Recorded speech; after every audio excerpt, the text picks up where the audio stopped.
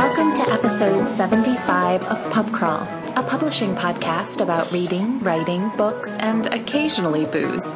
I'm your host, Kelly Van Sant. I am a literary agent and a publishing contracts expert.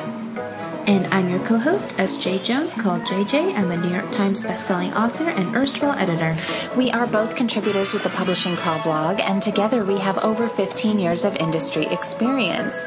And today we are just going to be answering a variety of questions that we've sourced from everywhere. Some people tweeted us on the hashtag #AskPubCrawl. Some of these are just general questions that are pretty common or that our friends have asked us in person, or, you know, just general question and answer session from us today. Yeah, some of these are not exactly for writers at the beginning of their publishing journey. Some of these questions are for people who already have an agent, are on submission, or already have a book contract. So some of these are not necessarily going to be applicable for everybody, but we do try and answer questions as best we can. And especially as once you're actually in the weeds of publishing, sometimes it's hard to find a lot of answers about the industry when you're in it. It's a lot easier to find information sometimes, I think, about how to get into publishing than what to do when these various scenarios come up in publishing. So some of these we have received, as we said, either in person or in a smaller setting, kind of face-to-face, rather than something sent into us, because it's often easier to explain things in person. But we try to distill these down to sort of general questions that we can answer for some people. So why don't we actually start with the general publishing questions that we kind of get? Yeah. And these are actually for these are common questions that I get when there are authors on sub or submission for their first book, or even people who are querying. But the question I got was, what does it mean when an editor or agent follows you on Twitter? Just don't drive yourself off the deep end with this question. There is no rhyme or reason to it. It could be because they're interested in your work. It could be because you write really great tweets. It could be because someone else in their feed retweeted you and they just followed you. It could be any number of reasons. Don't read too much into it. I know it's tempting because the process is so opaque, and we know that, but I mean, these Twitter accounts for agents and editors, social media can be weird in that it's often a mix of personal and professional, but for the most part, most people in publishing use their Twitter account really as kind of a personal Twitter. They are affiliated with whoever they work for, of course, but the personal Twitter is just that.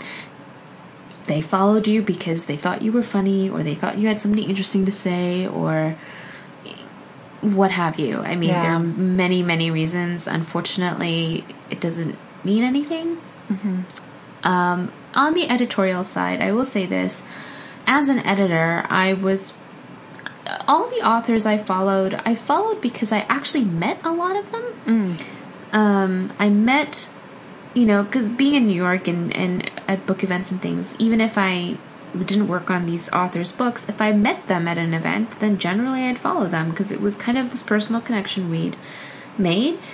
Sometimes it's easier, or if I got a submission from an agent and I recognized the author's name, then I'd be like, oh yeah, I remember meeting them, but it doesn't actually mean much, to be completely honest.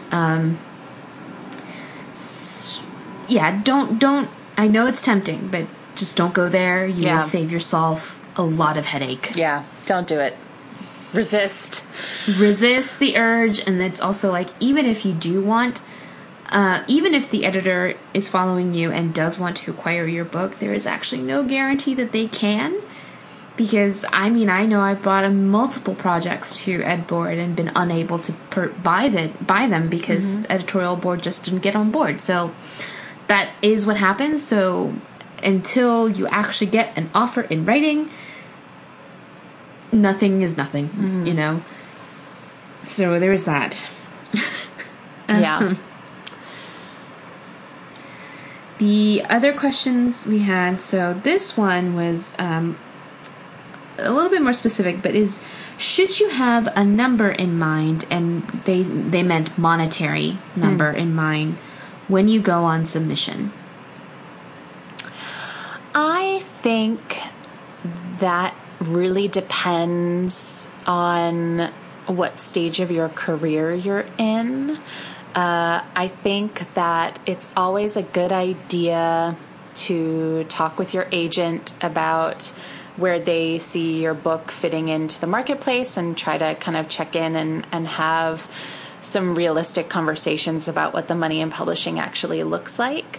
But I think for debuts, it's really hard to find a number range and stick there. I think a lot of things happen and change, and it's hard to predict for debut authors what that advance range will be.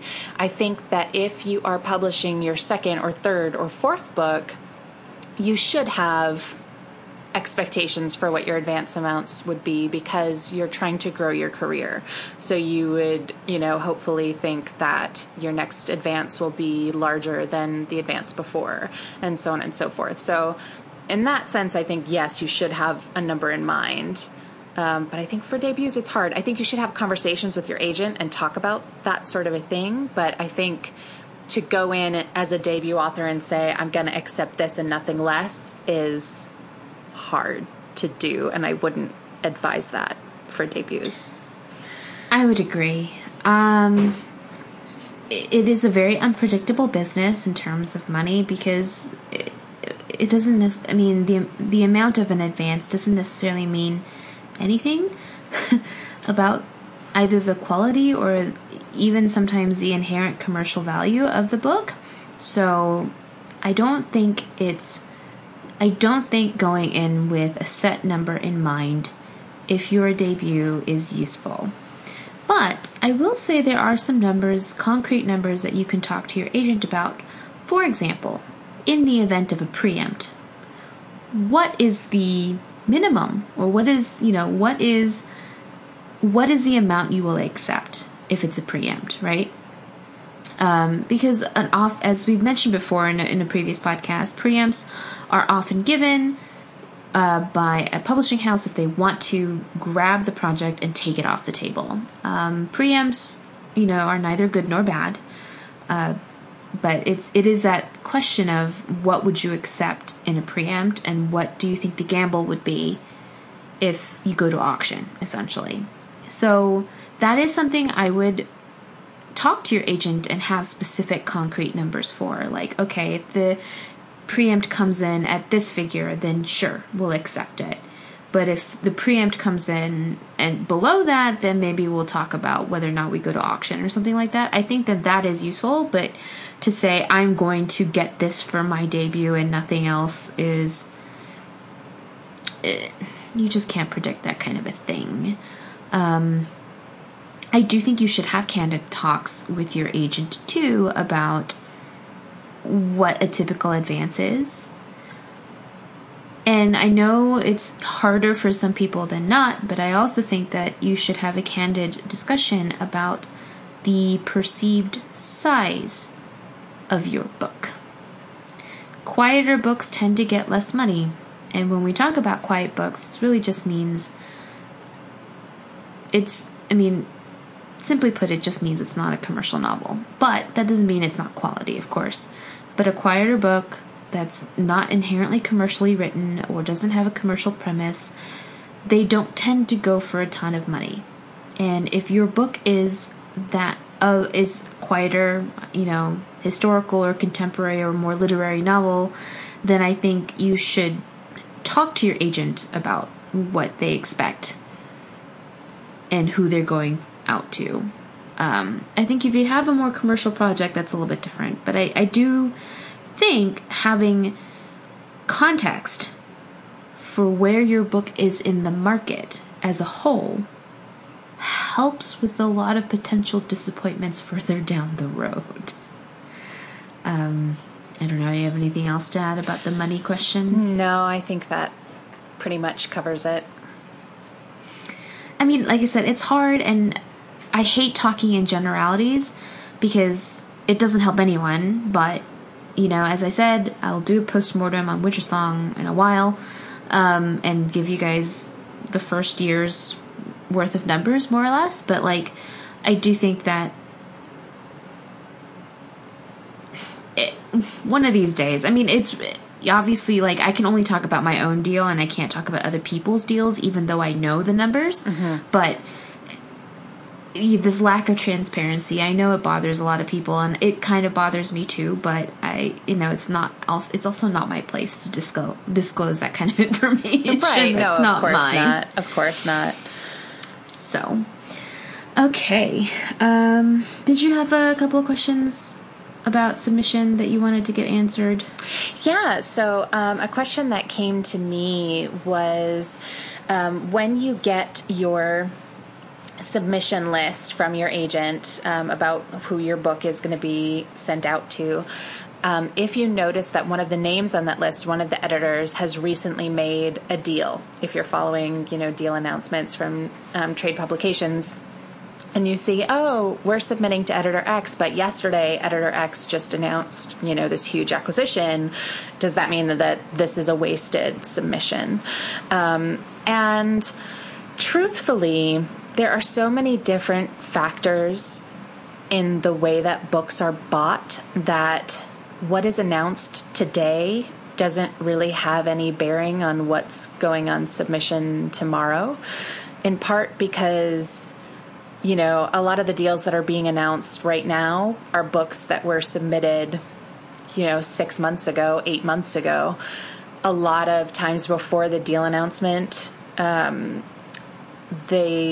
publishers oftentimes like to get through contract negotiations before a deal is announced, so that in case anything falls through and the deal doesn't happen, they haven't announced this deal that's going nowhere. And contract negotiations can take a long time. So we might be announcing this deal now, but, actually this has been a process that's been months in the making. And the catalog that this book is going to appear in is probably not the same catalog that books going forward that are being submitted now would be in. So if a deal was just announced for a book that's going to be published in, fall 2018 or spring 2018, and we're going on submission, in a couple weeks with another project, that's probably not going to be a 2018 book. That's going to be a 2019 book or even a 2020 book, depending. And so that editor that has that one slot full is going to have a whole new open roster for the following catalogs in the following years. So because time travel and publishing is so weird, you can't think of those, don't think of, oh, this was just announced, and so therefore that person is never going to acquire this book. It doesn't work that way. There's catalogs that editors have to fill. They have a certain number of books that they need to put in each catalog. There's 3 catalogs a year. Editors acquire years in advance. So it's just a matter of the way that all plays out. Yeah, the thing about the announcement is that often you may agree to a deal and then you are unable to announce it until months later. That is currently happening to me, so I can't announce anything. Secret project that I've been talking about, can't announce it yet. Partially because we've been asked not to talk about it, but this is pretty common, and I think I would say that if the editor that you're on submission to bought and announced a book that is incredibly similar to yours, yes, then I might be like, And I have done that as an agent. I have had an editor on a submission list before we've sent the book out, and I'm putting my list together of who I want to send to, and then I open up, Publisher's Lunch one day, and there's a deal announcement for the book that sounds so close to the book that I was going to send to them, I'm going to take them off the list because Right. the projects are so similar. But if they had just acquired a book that had nothing to do with the book that I was going to submit, then I would submit to them anyway. So it's really just about content. Yeah, I agree. And I think obviously editors acquire according to their taste. So, you know, it might suck a little bit that this editor that would have probably liked your project bought one that's similar to your project. But the way books get acquired and also scheduled just means that it doesn't matter necessarily, you know, what they announce. Only that if it's similar to your project, then maybe it would be kind of iffy. But like, and by similar, I mean like the premise is pretty much identical to yours. But that doesn't necessarily mean that your books will be identical at all. It just means that the premise is really close. And so if they just bought a book that's like that, then when, for example, if I bought a book that's about a young girl who goes to, I don't know, a school for musicians or whatever, and I get another book and I just buy that one, and then I get another book in that's about a girl that goes to a school for musicians, even if the story is entirely different. For example, say one is paranormal and one is historical. Even if that's different, it's just too close for me to acquire both projects. Because it's not just me, it's just everybody else in the editorial board will be like, didn't you just buy a book just like this? Why do you need two? And then you would have to literally play favorites, because you can't put those two books in the same catalog, because they would compete with each other. You know, you would have a book, you know, this is a book about a girl who goes to music school, and say that goes into the fall 2018 catalog. You can't put the other book in the fall 2018 catalog. You have to put the book, you know, you have to have enough distance. So maybe it would be summer 2019 catalog, or, you know, it's this weird thing where you're trying to space things apart so it's not all bunched together.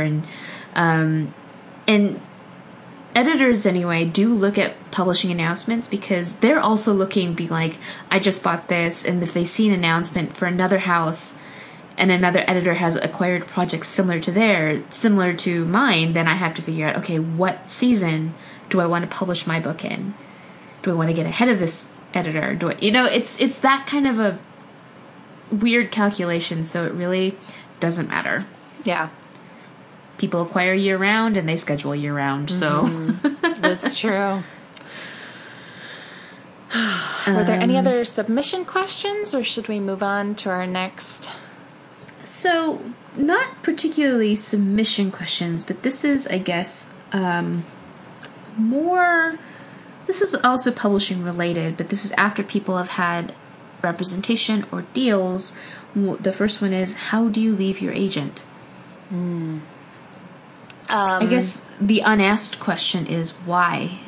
Right. Would you leave your agent as well? Well, how do you know it's time? How do you know it's time? Well, let's address the how first, because that's a little bit more concrete.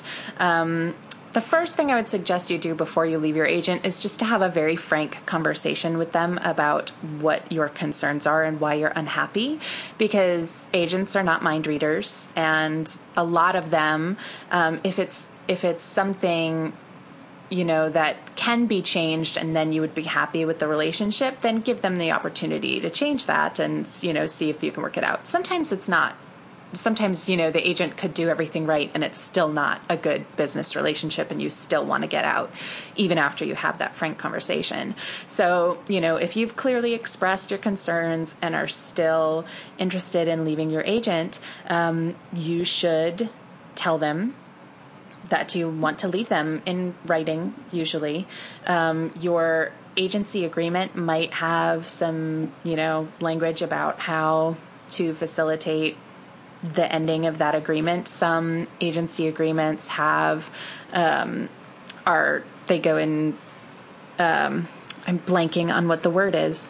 They go in like years, like you renew for a year, and then at the end of that year so you have a renewal period. There you go. So some agency agreements have renewal periods, and you can't officially break up with your agent until that renewal period comes. that's standard and fine, but make sure your renewal period is a year and not like 15 years. So, always read your contracts. That's my spiel. So it might be you have to wait until your renewal period, at which case usually if it's a larger agency, someone else would handle your day-to-day stuff, or you can kind of unofficially say, like, let's just stop working and ride this out, and when my renewal period comes up, I'll sign with someone else. But a lot of agency agreements are at will, which means the moment that you say, I don't want to work with you anymore, that is the end of the business relationship. What you should do at that point in time, so inform your agent in writing, have a frank conversation, inform your agent in writing, and then ask your agent for all the relevant information that you're going to need going forward. If your book has been on submission but hasn't sold, get the list of the editors that it went to and who's seen it, so that when you have new representation, you can provide that information to your new agent. Also what their response was. If they didn't respond, then you're going to have to withdraw your submission. Yep. It's usually, you can have your agent withdraw the submission, or you can withdraw the submission yourself. But don't leave that in limbo. Have a clean break. Be aware that, if your agent did sell a book for you, they're still going to be entitled to that commission even after your business relationship with them is over. So they'll still get a cut of your royalties, or, if you have advance amounts that are still owed to you, they'll still get their commission on the work that they have already done on your behalf, even if you are no longer in a relationship. So yeah, those are kind of the steps. It should be pretty simple. Again, read your agency agreements to make sure that you're not locked into something sinister. But most reputable agencies have perfectly fine agreements. Most of them are either at will or a 1-year renewal period. So yeah, and then as for why to leave your agent, or how you know when it's time, you're really the only person who can decide what you're comfortable with. What, one person's comfort with a communication volume, like if one person could be fine with an agent who only checks in once a month, and another person is like, no, I want weekly updates, or, you are the only one who can decide what it is that you need out of that relationship. It's important that you're on the same page in terms of your career path and your plans. It's important that you feel that your agent understands your work and respects your wishes. It's important that you both feel that you can be honest with one another and can speak up when things make you uncomfortable or there's something that you don't agree with. So at that very basic level, if those things aren't there for whatever reason, then maybe it's time to move on. It can also be clash of personality. It can also be that your agent can't sell your book even though they love it. There's lots of things that could be reasons to leave, and only you know what those reasons are. But I think that the most important things are to make your expectations clear out of what you want from your agent relationship, and to communicate openly with your agent so that they can do their best to meet your expectations. Yeah, I think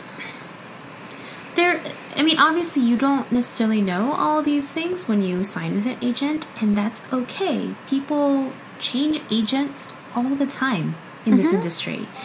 And if they're not, most of these are amicable partings as well. It's just like, it just didn't work. It's like a relationship, like any kind of relationship. Even though business and money is on the line, sometimes you just don't, or you grow apart. That's something that often happens too. Like your agent is more focused on this type of book, and maybe your first couple of books were in that sort of genre or vein, but you've evolved as a writer, and your agent doesn't quite know where to place you anymore. That can happen, over the course of a long career, where an agent's like, I don't really know where or how to help you get published. That can happen. Or maybe you want a more aggressive agent, because a lot of agents tend to sort of, it depends, because some agents will will let their authors take the lead in terms of what they want, and then other agents are very much like, this is the plan, this is what we're going to do. And some people want that kind of hand-holding and some people don't. And, so a lot of these things you don't necessarily know until you're actually in the relationship, and then you sort of find out over a period of time that it's not working. So, as how when it's time to leave, it's all up to you and the personal circumstances. There are plenty of people in the business who are on their second, third, some even fourth or fifth agents, and it happens. And like I said, for the most part, it's amicable. It's very rare that an agent and an author will part on bad terms. Yep. I will say, formally end your relationship with your current agent before pursuing new representation. You would break up with break up with a significant other before you start pursuing a relationship with someone else. Yes. Otherwise, it's called cheating. You'd think this would be obvious, but some people, not so obvious. I have received emails, from people who've queried me and said, I do currently have representation, but I'm not happy and I want to find someone else. And I'm like, I cannot help you. Even if I love your work, I'm sorry. You get your situation sorted out first, and, I'm not going to be the agent homewrecker. No. So that's all I have to say about that.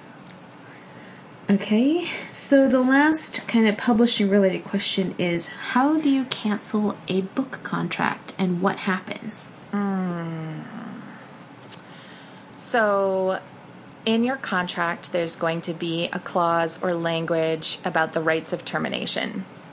And this language should include things like the publisher's rights of termination, like when Simon & Schuster canceled Milo's book, and that blew up and is currently in the middle of a lawsuit mess. And then there's author's rights of termination, where the author is the one who decides they no longer want to be part of the contract. Your book contract should include a path for both things, for both parties to get out of the contract. If it doesn't, if it's one-sided and it only includes publisher termination language, don't sign that contract. There should be clear ways for you to be able to end the agreement. Most of the time, that means that you are going to have to return every cent of the advance if you're the person who ends the agreement. There are exceptions, of course, because there's exceptions to everything, but for general purposes, if you decide, I don't want to be part of this publishing agreement anymore, I can't write the book, or I don't like my editor, or I, have decided to give up writing and become, a hermit, whatever your reason is, if you decide you don't want to hold up your contractual obligations, you're going to have to repay any money that was paid to you. So that's for sure. The publisher will not return the rights to your book until you pay them back in full. So you won't be able to do anything else with that property until you've repaid the advance. There's other things that can happen depending on the situation, depending on the language. It's all pretty different, but basically, you would talk to your agent and you would say, I want out. This is the kind of thing that I would utilize the agent for. I would not, as the author, email my editor and be like, I want to cancel my contract. Talk to your agent and let your agent handle it. It's a business thing and it's a messy thing, and they should be the one to go in and write an official intent to cancel or whatever. And oftentimes you'll have to sign something stating that the agreement has been canceled. Other times they consider the monetary transaction, the agreement. Basically you would talk to your agent. You would say, I can't do this for XYZ reasons. And then you'd pay all the money back, all of it. Even the cut that went to your agent. Yep. So, this is not a decision to be made lightly, but if this is something that you are thinking about, then, this is what happens. If the publisher cancels your contract, it is also a little bit different. In that instance, I don't believe you have to return the advance. No, 9 times out of 10, you get to keep whatever was paid to you to that point, and sometimes even get an additional sum for a kill fee. Yes. So, but when you initiate the cancellation, you do have to return the money. I mean, it makes sense, right? They've advanced you the funds with the intent to publish your book. But if they cancel, then it's sort of like, well, we advanced you the funds, but this is you know. And you can't get out of it either by just not upholding your end of the bargain. Like, you can't say, well, I don't want to cancel because I don't want to pay the money back, so I'll just never turn in the book. That would also be in breach of contract if you just sat on your manuscript and never turned it into your editor. Eventually, you would trigger a breach in contract and you'd still have to pay the money back. So it's not something that you can circumvent or avoid.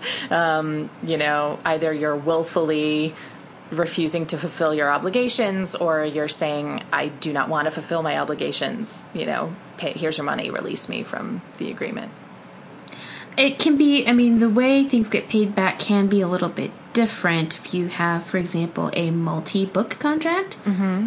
Because usually when you get paid for a multi-book deal, you get paid on signing for all the books. So, for example, let's say you sold a 3-book series, you get, we'll say the payments in thirds, right? So it's third on signing, third on delivery and acceptance, third on publication. So you sold a 3-book series and you get a third for each book. Signing for each book. Upfront, yeah. Upfront. So, for example, in your 3-book contract, say you've published the first book but have not published the other 2, then you would have to return the signing portion of books 2 and 3. Because you probably wouldn't have been paid yet for the DNA or for the publication of books 2 and 3. But you have been paid for the DNA and publication of book 1, but that is yours since that part of that contract has been fulfilled. So it can get a little bit tricky in that way, but basically any book that isn't been published, like if you haven't delivered a manuscript, you have to return the DNA and the signing. If you've delivered and accepted a manuscript, or if you've delivered a manuscript and it's been accepted, that's actually kind of interesting. If you've delivered a manuscript and it's been accepted, but you decide to cancel it before pub, what would happen? Oh, that would ultimately, that's going to be the publisher's call, because at that point you've delivered them the manuscript and they've accepted it, which is contractually, final. That's now theirs to go forward and publish. I think 9 times out of 10, if you went to a publisher at that point and said, don't publish this book, I want out, they would at least be open to talking with you about it, because nobody wants the author to negatively campaign against the book. Like, if they publish it anyway against your wishes and you go out there and you're like, I didn't want them to publish this, I hate this book, I hate that, that's just negative publicity. That's not going to help anybody. It's not going to generate sales. It's just not going to be a good situation. So I think publishers would at least come to the table and listen, but they could go ahead and publish anyway. And I actually know of a situation where that happened, where the author tried to pull the book and the publisher said no, and they went ahead and published it anyway. And the author did storm across social media and was very upset about it and vocally upset about it, but it happened. So you did give them the right to publish it. So that's what you did when you signed the contract. Yep. But I'm sure, that is, it can happen, obviously, and it has happened, but I'm sure it's in everyone's vested interest. That's pretty late in the game, because you've already revised, you've already, that I would be, it's difficult, I think, to not realize sooner in the process that you don't want to move forward. Obviously it happens, or at least has happened once. But, I think most times you'll know earlier in the process if it's something that you don't want to move forward with. Yeah. Okay, so this is a more of an author-related question and not a publishing one, which was, how do you be a good moderator on a panel? This is such a good question. So I have moderated a panel. I was a moderator on a panel for Y'all West. And it can honestly depend on the festival that you're going to and the panel that you are on. But what I did, I unfortunately did not have time to read everyone's book who was on the panel with me. I think there were 7 of us. Luckily, I had read most of them before I was the moderator of the panel, so I had a pretty good sense. And I think the actual title of the panel was Fictional Fantasy Journeys. I think it was like Fantasy Journeys. So I kind of had a sense of, and so before the panel, I sat down and I wrote a couple of questions that I wanted to ask. Now, this is actually where the podcast came in useful, because I'm used to now to like trying to get a conversation going about a topic, so I can kind of probe and like guide things in different directions. But if that makes you nervous, or if you're not comfortable speaking on the fly, then I would definitely have a list of questions to write down. Depends on how long your panel is. Most panels probably are generally around an hour, so try and fill about 45 minutes of time with everybody talking, and leave maybe about 10 to 15 minutes at the end for the audience to answer questions is generally how we do it. And at least I find that 45 minutes goes pretty quickly. So, but 45 minutes, depending on how many panelists you have and how willing they are to talk, because some of them just don't want to. I would say anywhere from 5 to 10 questions if you can think about them beforehand. And obviously, you don't have to stick to this script, because if the conversation starts going different places, then, I went up there with a notepad and a pen just to scribble things down as people were talking, so I didn't want to forget if I wanted to go back to a point somebody else brought up. Other things that, I was fairly lucky on my panel because we were all ladies, and a good chunk of us were ladies of color.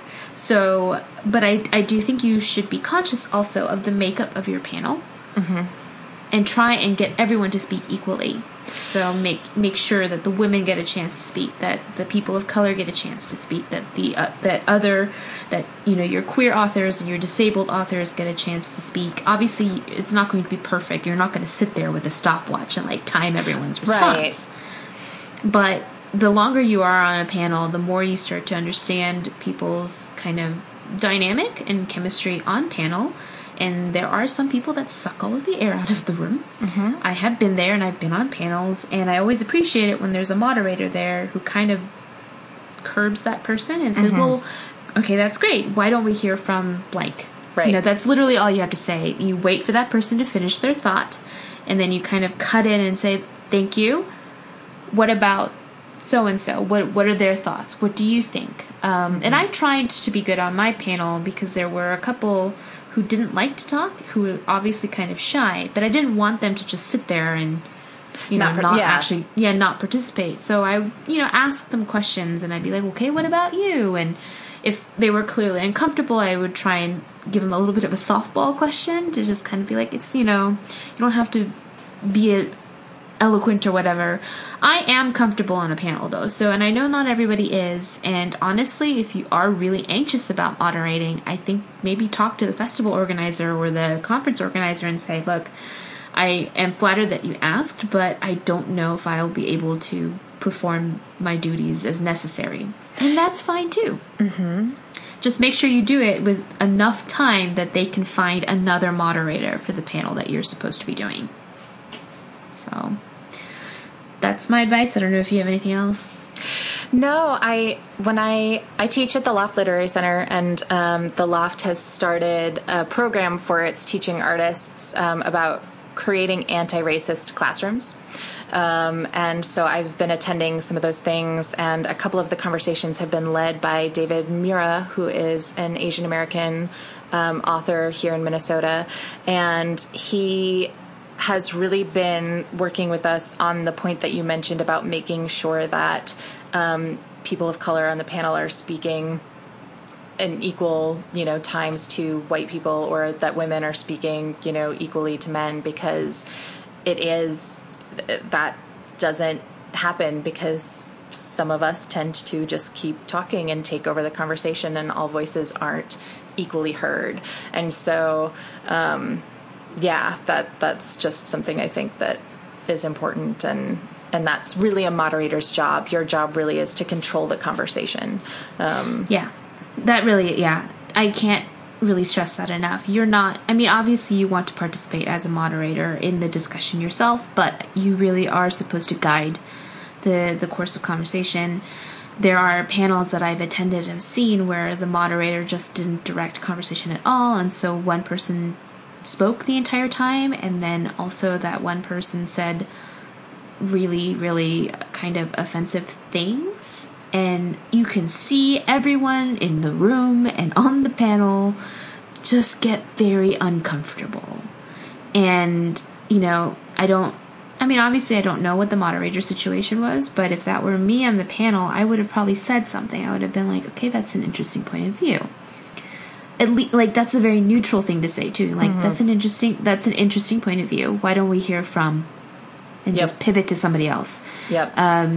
Not everybody, you do not necessarily have to call them out on their terrible words, although some you can, if that is, if you are up for it. Yep. Sometimes letting people's own words just hang there for a minute is effective. And for themselves. Yeah, they start to build their own rope, basically, with which to hang themselves. So, but like I said, if these sorts of things happen, often just try and listen for a spot where you can interject and say, okay, that's great, or just like, okay, that's an interesting thought, let's move on, or why don't we ask, blah, blah, blah. You just kind of stick your finger in there and just kind of be like, okay, moving on. Yep. That's kind of the best way to steer conversation. So, all right. Then we did get a question on Twitter. Yes. If you want to read that, Kelly. Sure. That question is from Megan Hendrick at MyHendrick. Can you translate visual elements from TV comics to books, i.e. clues in the back, jarring music and changes, etc.? If so, how?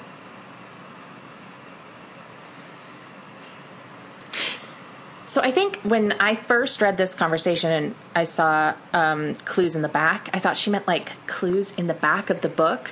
But you were saying that you think she's talking more about in the background of a visual of TV or film, the information that you get that's on screen but is not necessarily the focal point, which makes a lot more sense than randomly putting mystery clues in the back of your book for whatever reason.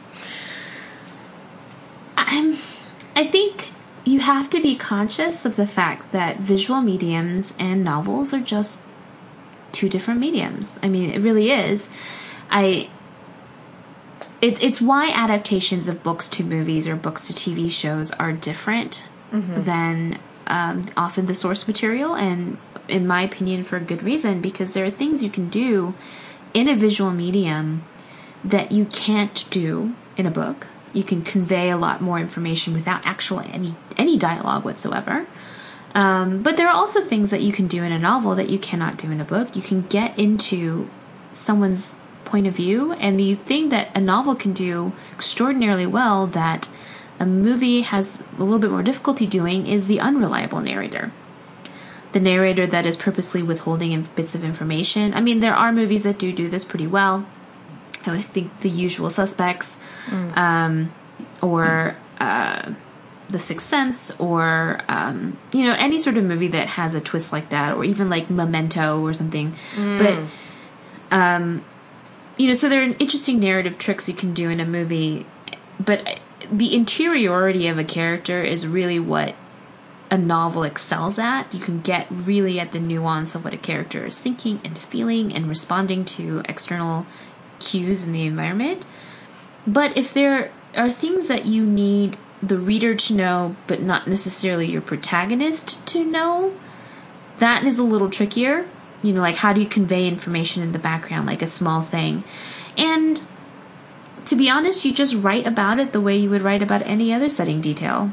Yeah, I mean, it can be done. J.K. Rowling was always really great at this. Mm-hmm. She would plant little things that seem innocuous in her books, and then later on they would come to be something huge. I think Sirius Black is first mentioned in book 1 in a throwaway line, and then he comes back later in a huge way. Even the Ravenclaw diadem is mentioned in a scene, or the locket. There's all kinds of things like creatures sneaking the locket away, and that's how they know in book 7 that it hasn't really been destroyed. There's just all of these things that she was very good at planting things in a subtle way and then bringing them back. So it is possible. You can do it. You can mention an object, in the background and then come back to it. I do think it's hard to do it well because you want to make it a strong enough mention that the reader remembers it when it comes back later, but not so strong that it's obvious that you're trying to direct reader attention to it. So, it requires some finesse, but it's definitely possible. I do think that if you're going to do it, you treat that detail you need to plant with the same weight as any other setting detail. Yeah. So if you're describing sensations of a place and somebody is in a space and they're observing what's going on around them, you plant that information in there along with all of the other sensory detail that they're getting in that moment, so it's there and they've noticed it. Even if their conscious mind hasn't put a spotlight on it, it's still there in the background, more or less. Yeah. But tonal shifts, the way that can be indicated via music, often music cues or edit cues or lighting cues often that you see in a movie or even on stage. Those are, I think, a lot harder because that is the one thing about a book. A tonal shift is really hard to do purposefully because most people will kind of read that and go, well, that's a hot mess. I think there are subtle ways to do it in that if you have a multi-narrator book, then you can have tonal shifts with each narrator, and that's a little bit less jarring than that sort of all of a sudden the next chapter is just tonally different. Here's a dark mystery in one chapter, and then here is a lighthearted romp in the next chapter. It's kind of weird in that way. But I do think there needs to be a cohesive tone to the book as a whole. But I do think if you have separate narrators, their distinct voices can shift the tone a little bit back and forth. So it's not quite one flat tone across the whole book. But that is a voice thing, though. That's That's, again, even if it's in third person, it's what they observe about people. It's how they interact with the world around them. It's not just the way they talk. That is an aspect of voice, but it is literally three-dimensional. Voice is a three-dimensional thing for a character. So, I think that's it. We don't have any other questions that we can answer this week. All right. So, what are we working on? Submission stuff. I'm hoping to go out early September, so I've been pretty geared on that. And then I have another client manuscript I've got to edit, so pretty much the same stuff as always. I am prepping for my Loft Literary class, which is coming up very soon in October. So, yeah, just the same stuff I've been working on most of the month. You? Same. My deadline is in middle of September. So, well, that's kind of the deadline I've kind of set for myself. It's really the end of September. It needs to be polished up. But, yeah, so I am writing my face off. And the thing about revision is it's a pretty substantial revision that I'm doing insofar as I'm basically rewriting it with the words already there, but I'm rewriting the story and streamlining it. And but the further you go along in the story, the bigger the changes start to get. So I'm just facing down the end of my book, being like, oh God, this is going to be so much work I have to do in 2 weeks. So yeah, that's what I have right now, and that's what I've been working on. So, nice. Almost the end of August. Have you read anything? I am almost done with a new book. for me, new to me. Yay. Mm-hmm. Yep, I am reading Empress of a Thousand Skies by Rhoda Belza. Oh, yay! Yeah, I'm really It's enjoying science it. fiction, right? Mm-hmm. Science fiction? Mm-hmm. Awesome. Yay! Yeah, I like it. It's good. I did. I was like, I have to get a book in this month. And it's, it's been really wonderful because it does feel different than reading requested materials. And not to say that those aren't well-crafted books or, anything about the quality, but it's just having a book that's been published. It's a different part of my brain. It's like not work brain. I'm just reading this for pleasure and it's great. So I missed that. And I'm hoping that now that I've kind of broken the seal, we will be reading a lot more, I hope. I have not read a physical book, but I have downloaded for listening to kind of either running errands or doing other things around my house. I had like 3 unused Audible credits because I hadn't been reading anything. So I decided I was going to listen to Carrie Elwes's. It's not necessarily a memoir. I heard it's good. What on earth is it called? It's about... Isn't it's it just As like You Wish? It might be As You Wish, I think. But it's basically just stories from his time on set filming The Princess Bride. So I was super excited to listen to that, and I only just started it, and it's nice because they are like anecdotes, so it's not like a whole narrative I have to listen to. But it's extremely charming. He's very charming. The stories he tells are just really just charming. Like they're not anything deep or revelatory, but it gives me the same feeling that watching The Princess Bride does, which is that like it's just nice and charming and fun. So that's what I've been listening to, and then nothing else. I mean, like I said, until book 2 is turned in, I got nothing. I fully intend to read a lot once my book is finally turned in, but until then, nope. Any off-menu recommendations? Yes, I have a new podcast. The podcast Secret Feminist Agenda by Hannah McGregor. Hannah is the co-host of one of my other favorite podcasts, Witch Please, which is about the Harry Potter world.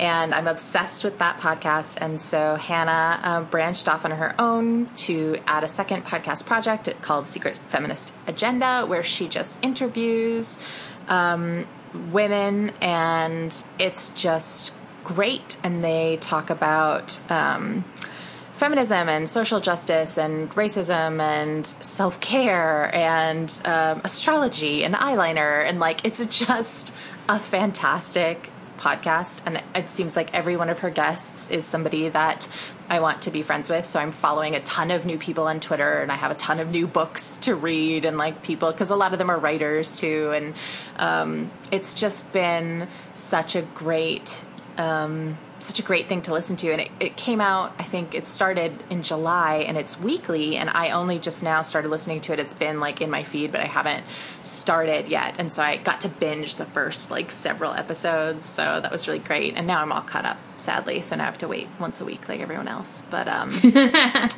yeah, it's really great. I love it. And it's, good.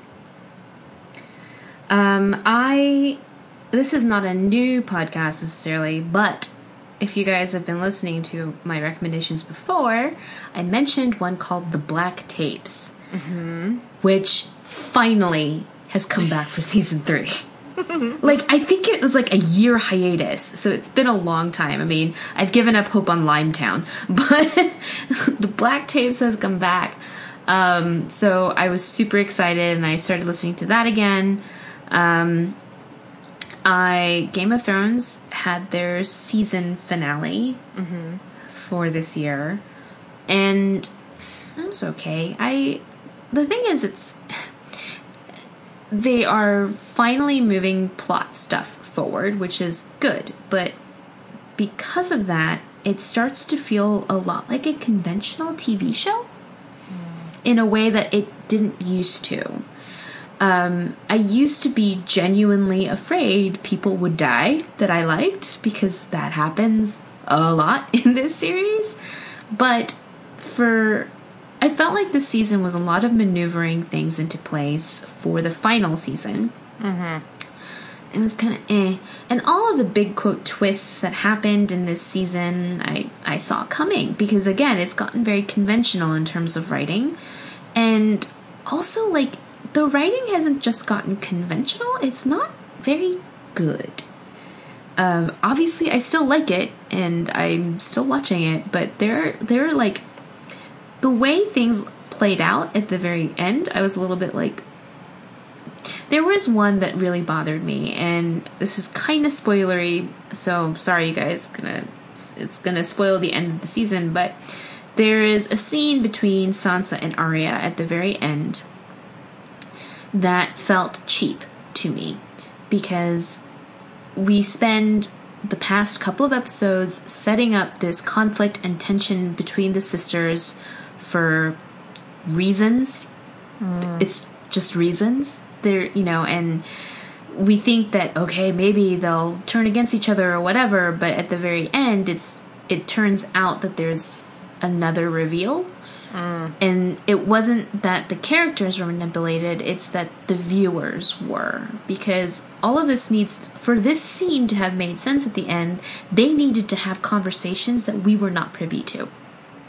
So the show was manipulating us and lying to us. As much as I got a lot of catharsis out of that moment, it still felt cheap, and it really, really bothered me. I was a little bit like, okay.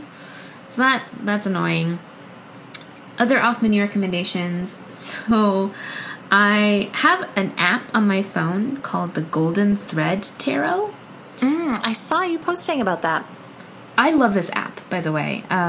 You can just like draw your daily card, and it will tell you what the meaning of the card is, and you can actually save it to a log, and then you can like basically ask what you can log what your feelings are about said card, whether positive or negative, what words you associated with it mood-wise, and it actually gives you a log of what your tarot has said for the month. And I just use I just draw a daily card just to see what it is.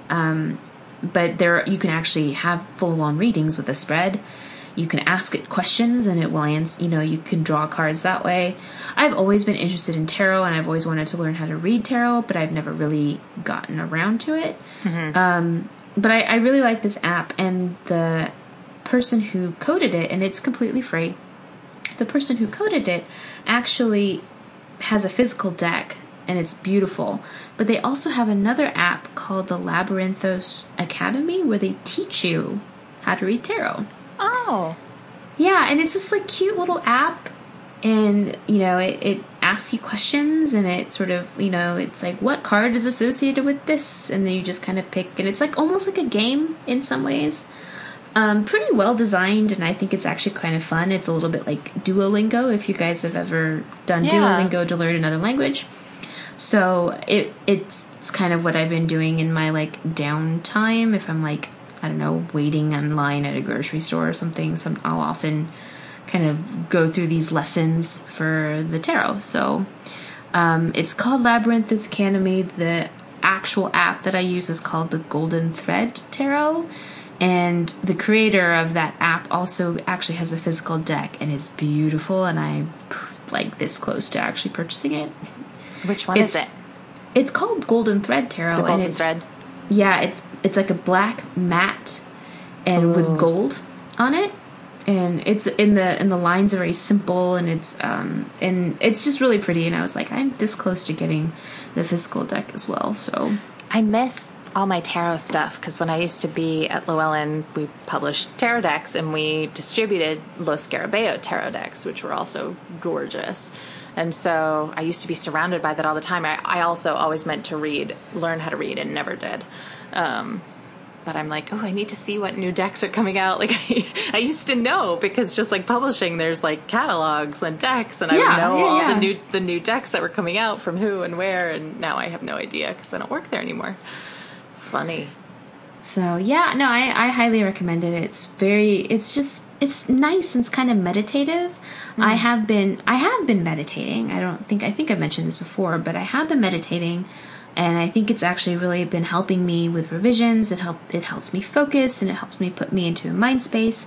And just drawing a tarot card is part of my daily meditation. And I write it down in my journal, and then I also write down like stream of consciousness nonsense where I'm trying to like wrangle all my revision thoughts down. Like that is the one thing when I'm revising, I need a journal. I need something to talk to. Yeah. Because I can't necessarily talk to people all the time. And I don't even need... The thing is, when I'm talking to somebody, I don't actually need them to respond. I just need to talk at them. Yep. And if I don't have someone to talk at, I desperately need my journal to talk at, because then I can just like write my nonsense thoughts down. So that has been very helpful. So yeah, those are my off-menu recommendations for this week. That is all for this week. Next week, we have an interview with Marie Lu. So exciting. Yay! I'm editing it right now because I actually interviewed her when I went home to LA last month. So I can't wait to listen to it. Yeah, you guys are also going to have to forgive the audio quality because she was actually a lot closer to the mic than I was. So some of my questions might be a little bit like low in volume. So, but yeah, I am editing that now. So that will be next week. Yay! And as always, if you want more, please subscribe via iTunes, Stitcher, Podcast Pickle, or your podcast provider of choice. Also, if you like us, please rate and review when you get a chance, as it helps other listeners find the podcast. If you want more Pub Crawl goodness, you can go to our website, publishingcrawl.com, where we have many more posts and articles about various aspects of reading, writing, and the publishing industry. You can also follow us on Twitter at PubCrawlBlog, as well as on Tumblr, Facebook, and Instagram at Publishing Crawl. You can follow me, Kelly, at Bookish Chick on Twitter, or my website, penandparsley.com. And you can follow me, JJ, at SJJones, that's SJAEJONES, on Twitter, or my website, sjjones.com. Our theme music is Quirky Dog by Kevin MacLeod, and our logo is designed by Aaron Bowman, author of Retribution Rails, forthcoming November 7th. If you have any further questions, comments, or feedback, feel free to email us at publishingcrawl@gmail.com, send us an ask through Tumblr, or ask us via Twitter using the hashtag AskPubCrawl. Thank you guys so much for listening. Bye!